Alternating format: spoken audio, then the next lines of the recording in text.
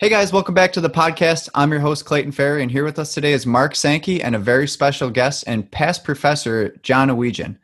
In today's podcast, we will be discussing challenges and opportunities of education in the MEP field. So this is to me, a very exciting conversation because we have with us two very smart and talented individuals, and they're on opposite ends of the spectrum. So my professor, John Awegian, is a professor, obviously. And then Mark Sankey, he's a great educator in industry. And this will be a great conversation because we'll be able to get really both sides of the discussion along with what is important for that transition into industry. Obviously, that is, as a college educator, the goal to make that a pretty smooth, seamless transition into industry. And being on the industry side, we want to be able to have new employees coming out of college be able to, as my past college slogan was, hit the ground running. So I think this will be, just like I said, a great conversation to bring that all together and see maybe where some gaps are and what can be changed or done to make things better. And hopefully for our listeners, we've all been through this transition. If you're in it now, or if you've done it 5, 10, 15, 20 years ago, something to talk about and remember. With that being said, I know you guys know who Mark and I are, so I'll let John kind of give a little bit of background to himself. So John, take it away.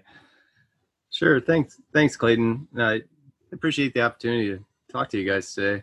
So in terms of my background, I have all my degrees are in mechanical engineering. I did my bachelor's and master's at RIT, and then I went into industry for a while and pursued my PhD at University of Tennessee. So through my master's, PhD, and industry work, I was involved with fuel cells development, hydrogen cars, and there's a lot that goes on with that. And I was focused on heat and mass transfer inside the fuel cell system. So all my research and development work in industry was mainly related to that. About 8 years ago, GM was transitioning their fuel cell program to Michigan, and we were originally located in Rochester. So it was tough to depart GM, but I really didn't want to move to Michigan. So there's an opportunity at Alfred State, SUNY College in Alfred, New York, to teach. So I jumped on it and started teaching thermal fluids classes, so things like heat transfer, fluid mechanics, thermodynamics. We have a building energy systems elective that I teach there, and I've been at that ever since. I continued doing various forms of research in that role, certainly fuel cells. We have a lot of test equipment, and we've built a lab to do that. I branched out too, and a big part of my research program is related to compressorless cooling systems, mainly focused on the mass exchanger that is sort of in infancy for potentially commercial systems that would use these membrane heat pump architectures. So we've looked at that at small scale, and we've been scaling it up and trying to figure out what the system looks like and the overall efficiency. Yeah, that's awesome. And then for our listeners, if you guys are interested, that's Phase Innovations, right? So they could check that out online, right? It's kind of neat. There's I think we got 4 former students of Alfred State that work at Phase Innovations. They started the company. I help out where I can, right? But I'm more of a consultant to the work they're doing. So they took some of the work that we were doing in the lab, and they got some funding to pursue the fundamentals of the design work as well as the way the materials function in the system. And what's neat about it is those students they set up their offices in Rochester, and they're using that as an opportunity to do graduate research. So they left Alfred State, and now they're either finished with graduate programs at RIT or currently in graduate programs at RIT. So yeah, that's really cool. And it's interesting because I was able to kind of see firsthand that start while I was in college as well. And, in my industry out of school, it lines up pretty well with what we do in the technology. So it's really interesting. Just if, our listeners are interested, check out their website, phaseinnovations.com, if I remember that correctly. And I think that's it, Clayton. But yep. we're constantly revising the website based on how we're trying to get funding. So Yeah. if someone's interested, they can reach out to me directly. I'm on the Alfred State website, and I'll point them in the right direction. Really cool technology to check into. But I guess moving on with the podcast then. So thank you for the background. I think it's valuable and interesting as being an educator, as a professor in college, that you transitioned from industry to college. And I don't know if that is a common occurrence. I mean, it seems like a lot of my past professors did that. And I think it helps so much in the education field to be able to say, hey, this is what it's like out in the real world. We've done it. I guess before we dive into the college part of the discussion, what made you decide to start teaching? Well, one of my roles at General Motors was I ran contracts. So, our goal was to get a fuel cell system into a car as quickly as possible. Mm-hmm. So there's a lot of sort of fundamental things that you have to dig into to do that. A good example is there's these porous layers in the fuel cells. And what does that porous layer need to look like? How do you model how, a two-phase mixture moves through that porous layer? And in that case, we would reach out to universities and say, hey, listen, are you interested in doing this research? We'll do a subcontract to you. And right. And I ran a few of those subcontracts. So I had this sort of unique opportunity to work with these educators at some, what we would consider pretty prestigious schools. And I was just sort of envious of their role. Yeah. They had all these undergrad and graduate students that yep. were so committed to these projects. And I don't know, I saw it as a good opportunity to be a better mentor and just shift my career focus. So, well, I'm glad you did. It was awesome going through college with you as a professor. So got me started on the track I remember HVAC basics class sophomore year, and look at me now. So it was a great start. I'm glad we could help. Yeah, a huge help, So with that being said, I guess we can start at the college part of the education in the MEP field discussion. And like I said, I know I took an HVAC basics class, and you have thermodynamics, heat transfer, all those classes. But like, I don't know how I want to gear the question or the conversation, but it's maybe a very, very dumb question. What's the overall goal of, a college educator to prepare for the MEP field? Well, first off, I'd say, there's no dumb questions, and that's sort of important. If you look at it from like the 10,000 foot level, like we know we need to teach these fundamentals, but, we're starting out with students that will say know nothing about it, right? Coming out of high school, you don't know much in the MEP field. Right. What do we want to get them, and what do we need to teach them to build that foundation and have them prepared for industry? Well, yeah, I mean, I'm just kidding but seriously, as I know, an educator, like questions are so hard to come by. So, yeah. That's why you always hear professors and teachers saying there's no dumb questions, because you're desperate for questions. All right. It's really the best way to communicate with students. And, in terms of, oh, go ahead. No, I was just going to say, you're right. Even in industry, for myself, I used to be not scared to ask questions, but I'd be like, is that a dumb question? Should I know this? Now I'll just ask anything. I don't care if they're like, whatever, ask the question. And it's been very insightful. So I agree. Yeah. Anybody it's so listening, hard when a student does, I mean, some questions, they are dumb, but they were already answered to somebody paying attention. But I work so hard not to embarrass anyone for, ever inquiring. Cause that level of comfort, I think it's hard to come by. So, but in terms of MEP field, if you look through most mechanical engineering or mechanical engineering technology curricula, there's likely no electives that focus on the MEP field. So at schools of technology like Alfred State, sort of, what we're trying to graduate BS level engineers that are most likely going to go right into a workforce. Right. We do design our course schedule in such a way that if they did want to go on to a master's degree, they wouldn't have any issue with that. But certainly when we choose our electives that we're going to teach with limited resources of faculty, we survey where the jobs are, and we try to make sure those electives align with where the jobs that we expect our students to be applying for. So certainly MEP is an obvious elective that we should offer. Mm-hmm. But I think it's somewhat rare. In our program, we actually only offer 2 electives in that space. It's either programming for CAM or the building energy systems class, which we call it HVAC systems, but it's less focused on the actual equipment and more the design. So I'm trying to think, did I take that class? Is that new?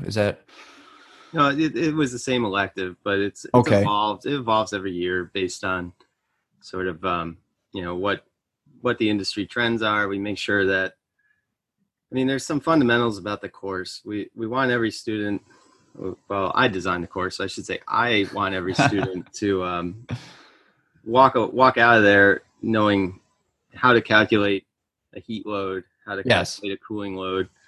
I worry so much that, I could just teach all that stuff by point and click in a program like eQuest.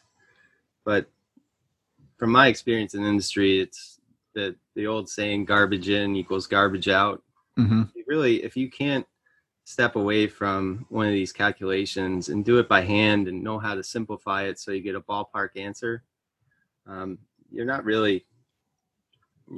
doing the full engineering exercise. So we learn how to calculate all that stuff by hand. And of course, psychometrics, that's a little tricky for a second-year student. A lot of them haven't had thermodynamics yet. Mm-hmm. So we take our time with that and make sure that not just to understand the psychometric chart, but also be able to use it for practical analysis and have some intuition for, if I move from this point to this point, what physically happened to the conditions there. Yes.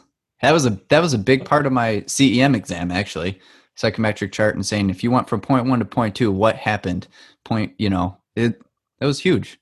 Yeah, and it's such a neat chart because it pulls together so many equations all in the one spot. Oh yeah. And Clayton will attest. We just finished a project where we were on a clean room, and the engineer designed the unit for a specific discharge air temperature. And the conditions we were maintaining in the clean environment could not be physically maintained based on the discharge set point that they had designed to. And when I had to pull out the psych chart and say, look, here's the dew point leaving the unit, here's what the dew point in the room. If the dew point in the room is lower, our requirement is lower than the discharge dew point, we have a problem. We have to lower the discharge air temperature. But it's, as you said, there's just not a lot of, I have the psych chart, probably 4 copies within arm's reach right now.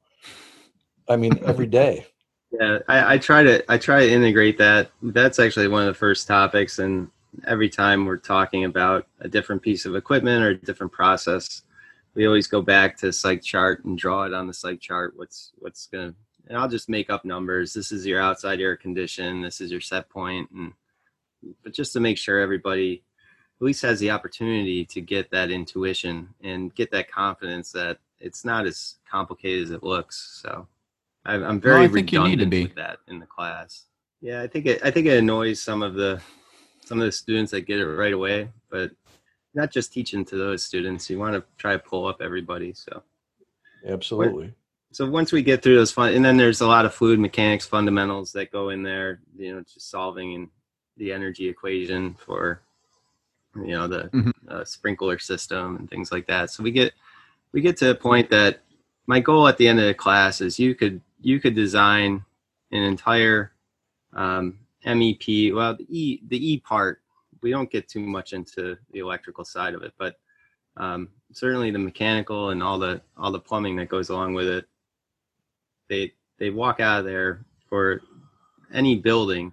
It gets pretty complicated, but should be able to do all the hand calculations. And I also introduced the software that they would use to do it at a higher level. So Perfect. And then we have a lab component there, and I'm always switching that lab component around. I thought last term we did something kind of cool. I applied for a little bit of funding. It's hard to get big chunks of money, but I think I got like $500, and I bought 12 of each of these things. Yep. Like Arduino microcontrollers. And then on Amazon, I found this home sensor kit, and it had like gas sensors and, light sensors. It had a servo motor. Yep. I forget it had like 15 different things in it. And then we developed a home or building automation system with just that equipment. So, and we built the system sort of step by step. So first was using the temperature and RH sensor to turn on. I bought these little heat pumps. They were thermoelectric heat pumps. So, the first lab was using a set point and a couple of relays to turn that heat pump on and off. And as we went through the semester, we just sort of added things to this, like a water sensor and a solenoid to turn off water if you sense, water on the ground. And then after a while, I had to start getting pretty creative. So we used a photo sensor and a stepper motor, and it was basically if the sun was coming through the windows, the stepper motor would close blinds. Now, keep in mind, we're not physically closing blinds, but we have all the control systems in place, and the actual, a mock-up of the actual trim and respond to do it. Yeah, and I mean, it was. I'd say we had a high degree of success. The students, they hate if they've never done any programming before. They don't like it, and they think that this is something that only electrical or computer types do. But I'm always telling them that mechanical engineers are sort of it's the broadest field, and you're going to touch all of these. If you don't have the confidence that you can wire up a sensor and develop a control system, it's going to limit you as a professional. So I just keep banging that drum, and eventually they figure out how to do it. Hey, that's good. I mean, Mark, that's got to be music to your ears, though. I mean, for like the industry we're in, that's huge, I think. Well, it really is, especially as you get into commissioning projects. Not only do you need to know how it should be done, and you also need to be able to draw a distinction as to whether it's done correctly and operate correctly or not. So it's not only just, can I do that? Sure, I can if I have to. But at the same time, if someone's done it wrong, you can identify where it's wrong in the program, and it, certainly not right out of school, but within a short period of time, be able to offer diagnoses or recommendation to make it operate correctly. Yeah, and I think that's a confidence thing too. Like, it is. Get fresh out of school. Say I saw, a programmer in commissioning doing something. I was like, you have a thought about it. You're not so inclined maybe to say, what about this, when you're, 6 months out of school and this guy's 20 years in industry. But as you get more involved in it and confident with it, yeah, why the hell not? And I don't know, I think I've made some pretty good suggestions over the years, months, whatever, that, sure. Right. They improved it. So yeah, the hands-on and confidence is huge and it's an individual thing as well, but just to continuously be involved in it, keep pushing the Arduino stuff and the hands-on programming and all that. So you kind of force the confidence in a way. I don't know if that makes sense. Yeah, I think it's maybe confidence is definitely key, but it's more the exposure. I recall when I started at one of the co-ops I did while I was at RIT undergrad, just a supervisor just was like, wire up that pressure sensor and see if you can control. It was a complicated thing, and when I had never done it before, I had never wired up anything, and I've never got into a PLC, and I just remember it being so intimidating. And when I said, I don't know how to do that, he's a good mentor. He's like, well, you're here to figure that out. We're paying you. So, See how much you can get, see how far you can get before you start asking me questions. And it was a really good experience because I figured it out. And after that, I felt like anytime I came up against something like that, it's like, well, I figured it out once. I know I can do it again. I may not remember much from it, but the second time I was a lot faster, and third time. Yeah, that's how you make it stick, though, when you have to figure it out. When somebody tells you how to do it, it doesn't stick as much for anything. I don't know. It's a little bit of the deep end mentality. Yeah, and that's what I like about that lab series I was talking about, because I have other systems in the lab. I got a really nice air handler demonstration unit that we built a few years ago. And basically we just took a system and we put it in the lab and opened up all of the entire program is open for the students to manipulate, but makes such a mess out of it that it's a Siemens workstation, and it's not as easy as you'd think for me to make it work correctly again. And so I'm sort of over their shoulder the whole time. I can't let them mess it up too bad. Right. But with the Arduino stuff, like, some sensors got fried and some Arduino boards stopped working, but it's only a few bucks. And it's not a big deal. Yep. And really what they're doing, even though it's not in the right programming language and the sensors aren't the same as they would use in industry, as a whole, it's very similar. It absolutely is. The strategies would be the same, doing closed loop temperature control, pretty simple stuff, but that's all air handlers are, is just a combination of closed loop controls. That took some time not a lot of time, but that was another thing that was eye-opening, I guess, transitioning from college is open loop, closed loop. Why is in the HVAC industry, MEP industry, why is this, what is the measured variable, controller output? How does that all go together in the closed loop control? That was definitely something that you kind of had to be, at least for me, and immersed in pretty heavily, not heavily, but you had to be a big part of it to have it finally click. Once it did, it was like, oh yeah, this makes sense. Yeah. And I recall when I took control systems, PID control was it was this haze. I was so confused in what I was doing. And then I got into industry and actually, had to set something up, and I was working with a tech, and he's like, what are you doing? All these calculations, it's all right here. What are you doing with the D? You don't need a D. So, but you're right. And John, I'm old enough that when I started in industry, pneumatic controls were that was it.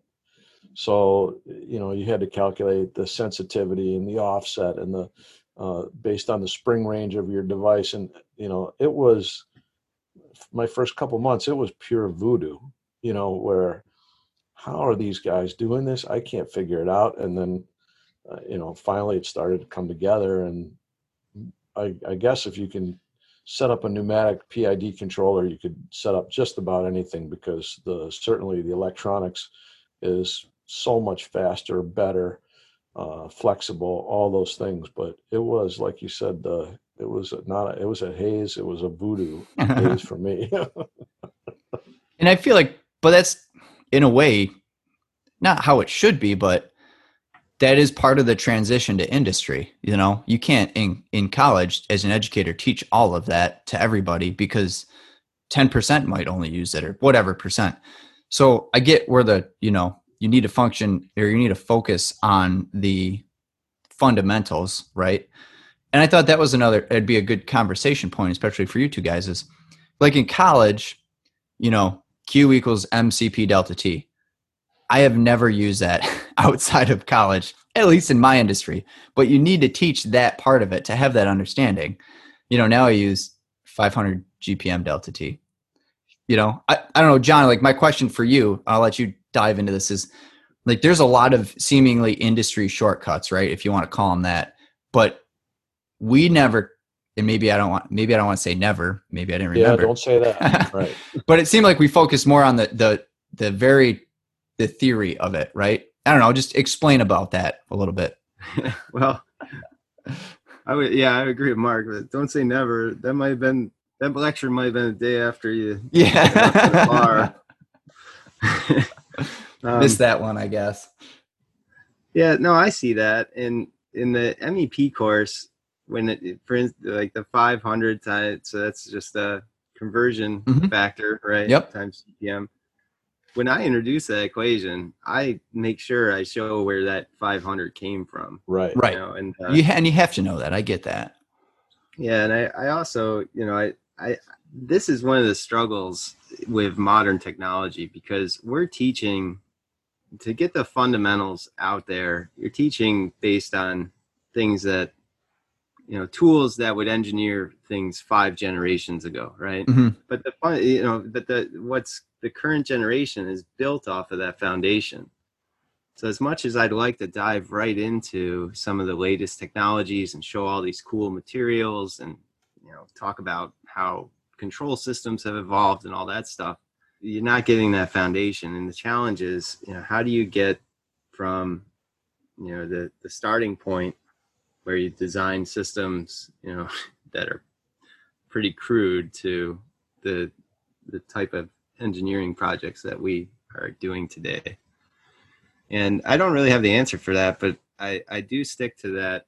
If I can give students on a first principles basis an intuition for, obviously we have to use the equations, but I focus more on, let's look for things that are nonlinear, so like, I don't know, let me think of something. Drag, there's a velocity squared term in that. Yeah. So that makes that's a big difference. And I try to make them think, like, when you see a squared term in an equation, like, just put a little asterisk by that in your brain, and that I try to build an intuition based on the equations, but also practical examples, so that's huge. About drag, that's why we care a lot about the way a shape of a plane is versus the shape of a half-ton truck, right? Which, or I don't know. I agree. A good example, but but for us, the practical example is parallel pumping. When you can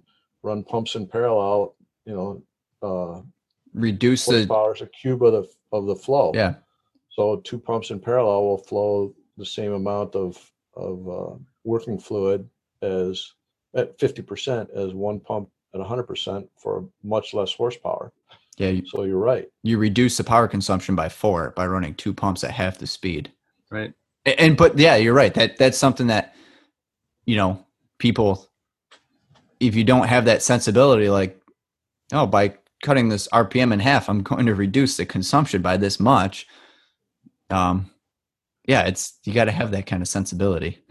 Yeah, it's examples like that, when you're talking about pumping power and how that relates to the energy equation, and how decisions of the size of a pipe will, sort of cascade over years in terms of how much energy it takes. I always point out examples like that. Now let's look at a practical problem where, you want to reduce the amount of pumping power. What options do we have? And, go back to the equations and show them, like, if this runs at 50% of its flow rate, this is how it impacts the energy balance in the system. Hey, here's a good practical problem. Mark, I think you'll be able to elaborate on this if you want. But I don't know, probably a year out of college. You remember we had the conversation about the pig, the sewer pig? Yeah. And, as part of I'm assuming the patent application, we needed some tangible numbers identifying energy savings by pigging a pipe. So, if we had, I don't even know how long, however many miles of pipe, we had to calculate that. And I went straight into the fluid dynamics book, Reynolds number, Nusselt number, what is the coefficient of friction coefficient on rusty pipe. I mean, that was pure directly out of the fluid dynamics book. So it's important to understand the application of these calculations and theories, because there's a perfect real life example of it. You're right. Yeah, I agree. And I look at it, I remember one time I was working on a patent as well, and had a great concept, I thought. And I talked to a senior engineer. This was early on in my career. And he's like, well, just calculate why don't you just calculate it? You know, and I was really embarrassed that I didn't just pull out my book and calculate it, Yeah. because I should have. It was, and the fundamentals are sort of step one. Yep. And I think the professors that are working hard for students will go the extra mile to relate it to practical problems that a diverse group of students can relate to. I grew up working on dirt bikes, so I can relate anything to a dirt bike motor. Yeah. But like, you know, I realize that everybody hasn't had that experience. So I try to survey in a lot of different examples of mechanical engineering to relate the fundamental equations to things that other people would relate to. So, but you know, beyond that, I'd say that's not the key focus of classes to me. What it is, what I really want students to walk away from is saying, like, for instance, you talk about calculating a pressure loss in a pipe. I want them to walk away maybe not feeling like they can do it 2 years from now when they haven't thought about it, but I want them to feel like I did this once. Yeah. And, you know I was successful at it, so I can do it again. And so I don't focus too much on memorization and, you know, these gotcha questions, because they were just, as I recall them, they were just in the way of my learning journey. Right. And so when I have exams and quizzes and things, like, I let the students use any resource they want. You know, exam, you can bring a sheet of paper, whatever you want to put on it, because why put the pressure of all this memorization on this already complicated subject? Like, the world is resource rich. Yeah, you're right. So, Absolutely. Yeah. and if they can walk away with that confidence, that's the key to, you know, the learning outcomes. And beyond that, we have these in engineering technology, we have all this opportunity in lab, and I try to keep that pretty dynamic too. Yep. And the trick though with that is, a lot of our students come in saying, I want to be hands-on, and, you know, they picture that as working on things. But from my experience in the engineering field, working on things is the easy part. It's understanding the tools for design, analysis, quality control, manufacturing. So I spend about half the time with hands-on typical lab activities. Yeah. And, you know, and I'm talking about classes like fluid mechanics. And then the rest of the time, I try to introduce programs that will enable you to, because we solve all the equations one-dimensionally.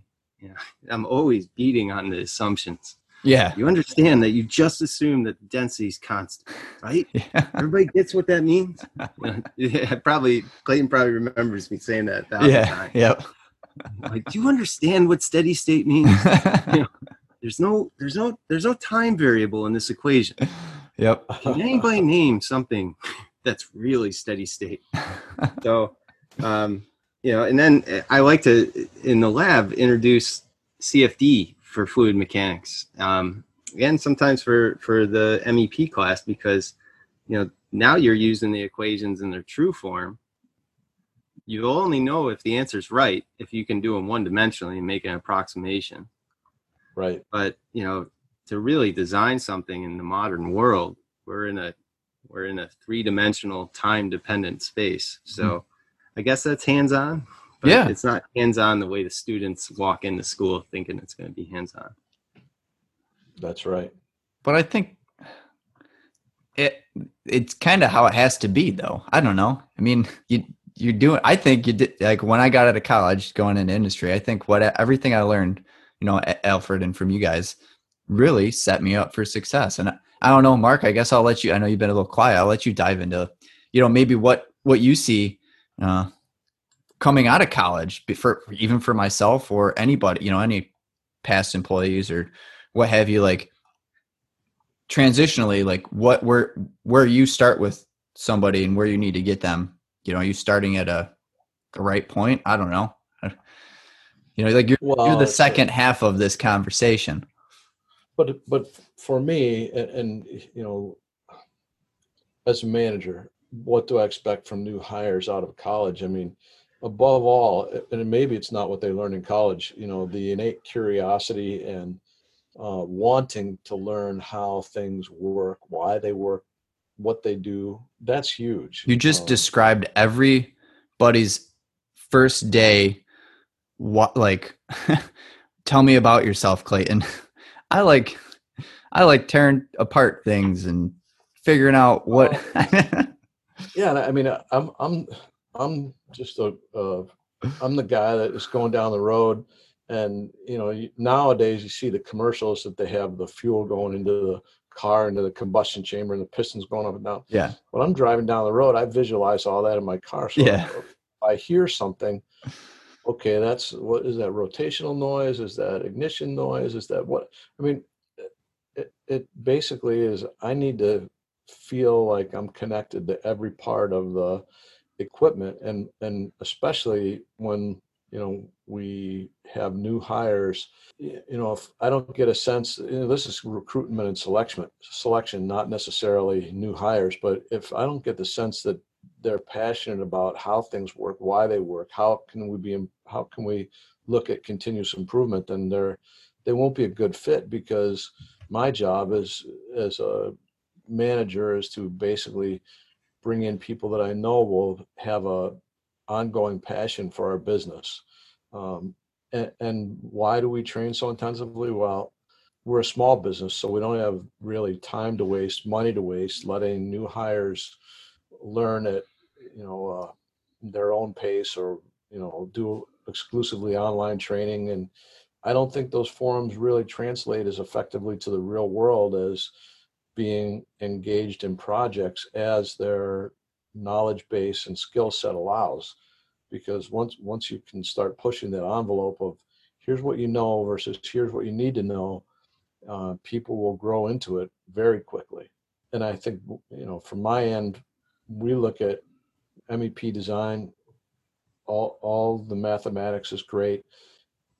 I'm also of the opinion that the general knowledge of equipment and the financials, constructability, operability, maintainability are as important. I mean, I would rather have a relatively efficient, readily constructible and operable design than a extremely efficient, impossible to construct and inoperable, maintainable system.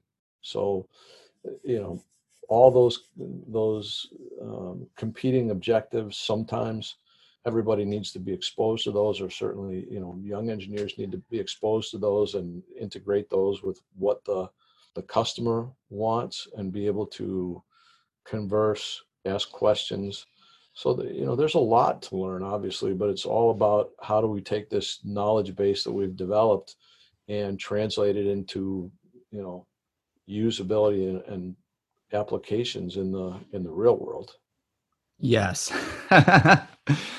I agree. Oh, that was a long monologue. Yeah, no. I just kind of got on a roll. No, you're on a roll. It's good. It's good. I'm trying to think about like where John has a response. Feel free to chime in. I'm thinking. It's interesting for me. Being from the area, having worked in the area, I have a reasonably large network of other engineers that are sort of scattered around companies. So whenever they ask me, they're like, we're hiring entry-level engineers. Can you recommend anybody? It's rare that I recommend the student that was, straight A's,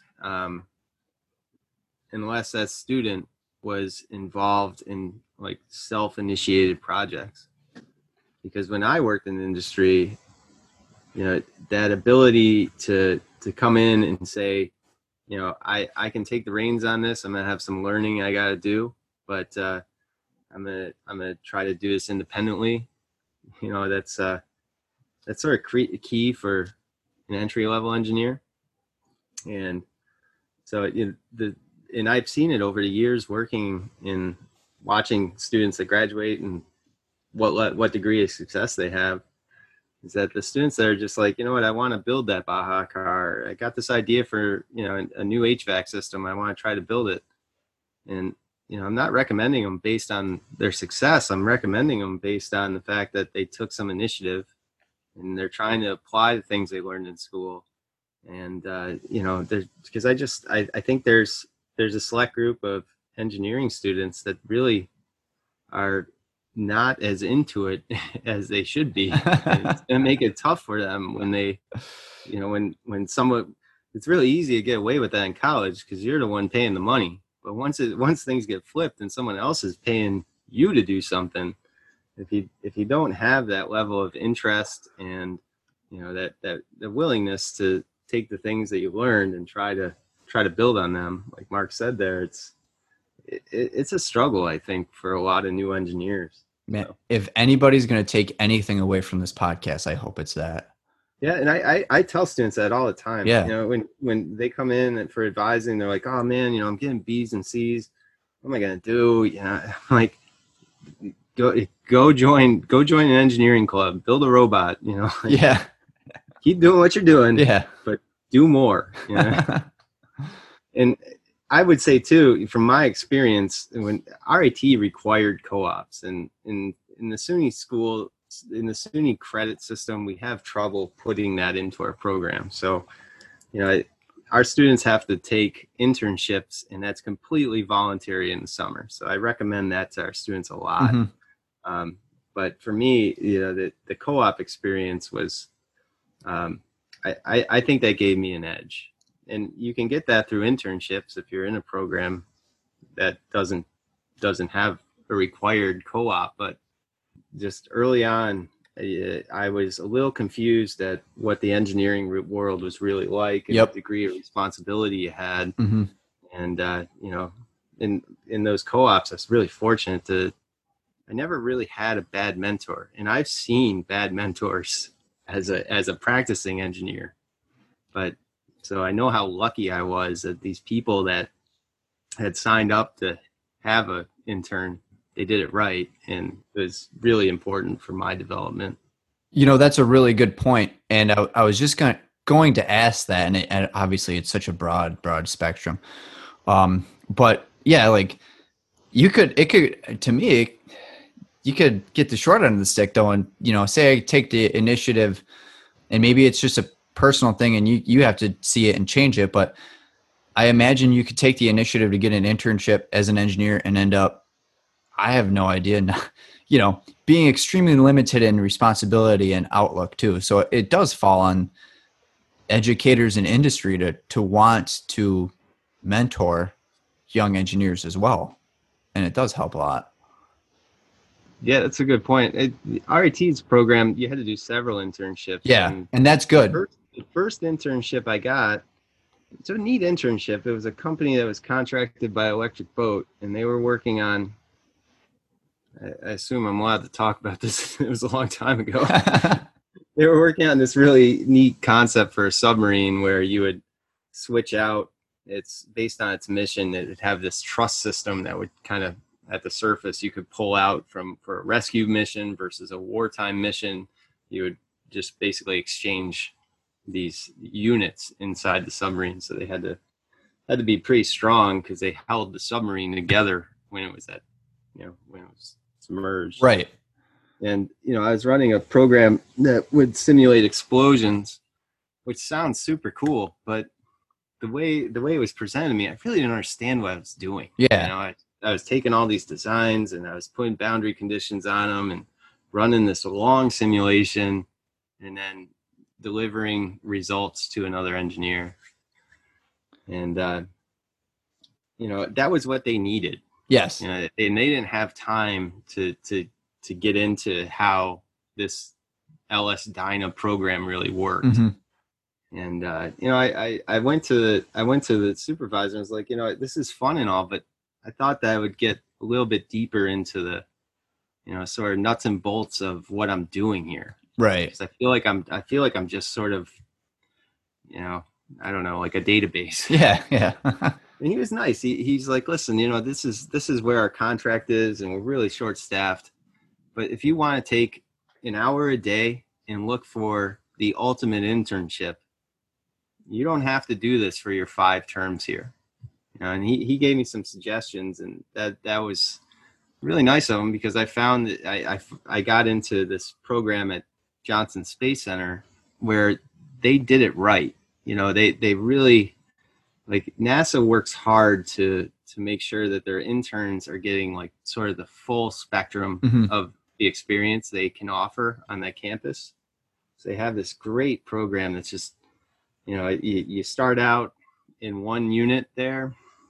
I started out in like FEA analysis, and I finished up there in robotics. So, I went back every term, and I had met all these great people. And so, the quality of the internship what you mentioned before, it does play a critical role, because if you're going to get an internship and they're just going to have you, grinding out some engineering process, but not really get your teeth sunk into it. Yep. I can imagine that would be very discouraging to a future engineer. Yep. So yeah. No, I just thought it was definitely worth, noting. Obviously internships are important, but it takes the foresight on both ends to say, as a educator in industry, I want, to teach young engineers. And as a young engineer, you kind of want to, like, you had the wherewithal to say, yeah, this isn't what I want. This isn't what I expected. And you did something about it. So it's a give and take on both ends, I suppose. It is that. Mark, question for you, I guess, and John, you both can chime in. Like, when I got into industry, the training was very structured. Like, you are going to do this, learn this, take this test. You know what I mean? Is that always the case? I think it was a huge help. You mean for me? Yeah. Yeah. No. Like, you gave me like a very regimented training session, I mean, for engineers that come to work with me, yes, it is. Yeah. It's always the same. Yes. So it's basically what we call the HVAC basics, but it's, pretty in depth. Very, yeah, I would say. And the CEM training and other training, there's a lot. But the reason is, I mean, again, I go back to, this is a small business. We can't just hire somebody without expecting that down the road there's a return on the investment.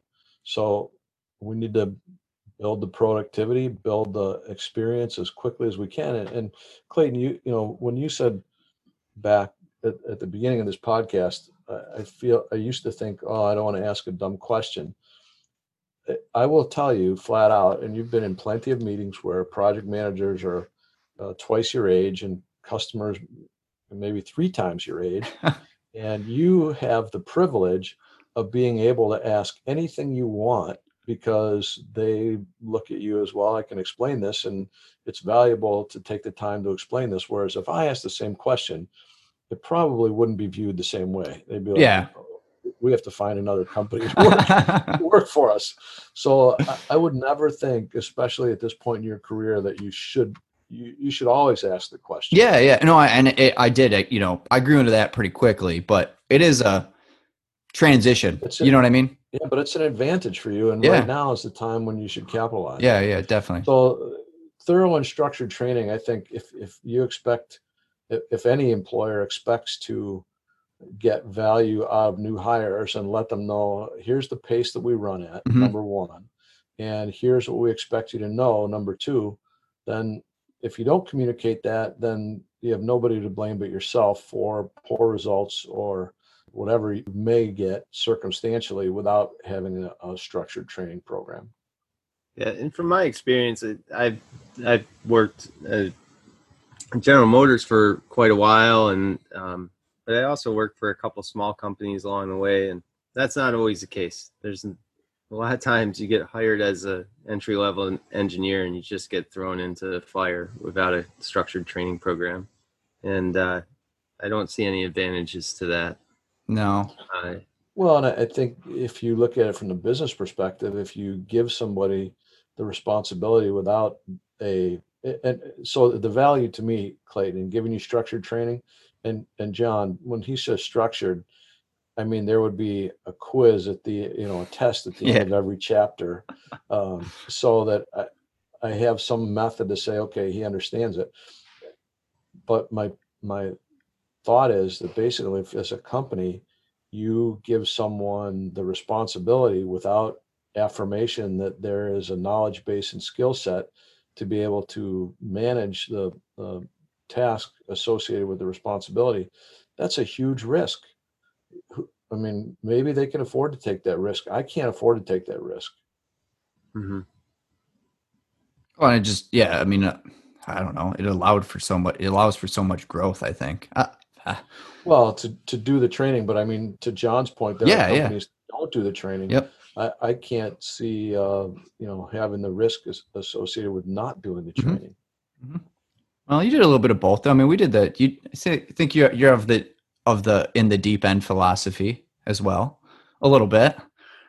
Well, I agree, but by and large, if it was, I don't mind if you put a little hole in the boat, but I'm not going to let you have enough responsibility to sink the boat. That's a whole different, whole different issue. No, I don't disagree with that. It's interesting too. I think when I look back, when I chose what college I went to, I wasn't making that decision based on anything that I would make that decision based on today. I could agree with that. And I got lucky with the job at GM because they did have us. They worked hard to make sure that you had all sorts of resources available to get in there and understand the product that they were developing. And they made all these. That was a very unique place, though. They had 200 masters and PhD level scientists working there, and this crew would do training sessions for their respective field of expertise. So they would let you soak that up as much as you wanted. There's no quizzes. Well, maybe one of them. There was a German guy. I think he had quizzes. Yeah, he was rough. But I say that because that was lucky. And what I've seen at other companies is sort of throw people right into the fire. Yeah. And I look at choosing my first job as I didn't ask any questions about that. It was more like I was just like, please hire me. I need a job, And, I wonder how many people are in that same boat where it's just like, I'll tell you anything to get this job. Whereas maybe you should be screening it a little bit. Because at that point in your life, your financial security is probably, you have the most flexibility to wait. And that first job that you pick, if you are thrown into the fire and maybe you're not quite ready for that could set your career in a trajectory that you never realize all the success that you could have. Yeah. So I would absolutely agree with that, just from personal experience and people, friends, family, whatever. I mean, generally, you get out of school, you want a job. You kind of know what you want to do, but you just want a job. And you want to get paid well. But, like, goal number one is get a job and then ask questions later. It seems like, at least, you know what I mean? Yeah. No, I've been there. Yeah. I understand that. But what I'm saying now, as somebody who's sort of been, looked at this from a lot of different perspectives, is there's 2 job offers on the table, and one was 10 grand less, but they said, we're going to have you in training for a day a week, versus the other job is just like, yeah, you're going to figure it out. That 10 grand that you lost might pay dividends down the road. Oh, by far. Hey, that's a great point. A little personal experience. I kind of did the same thing as a college student in internships too, though. You working whatever you want to call a heavier labor job, getting paid pretty well. And the first internship I got was a pretty big pay cut in terms of, you're 19, working in the summertime. And I was considering not taking it. And my father was like, you got to take it. It doesn't matter about the pay right now. It matters about the experience and what you'll learn and what you'll see. And yeah, that $10 an hour difference now means nothing based off, compared to what I've learned from it. So Well, that's true. I mean, I'll go back though and say, okay, there's risk on the employer side too, because we make some perhaps gross assumptions about what uh, the skill sets or the knowledge base is for engineers getting out of school. So I hired a engineer from a big university, graduated number one in the mechanical engineering class. All right, number one in the ME class, Yeah, not number one class. Okay. that's impressive. Yeah. So yeah, she came to work for me. She wanted to be a project manager. I said, no, you have to go through training first.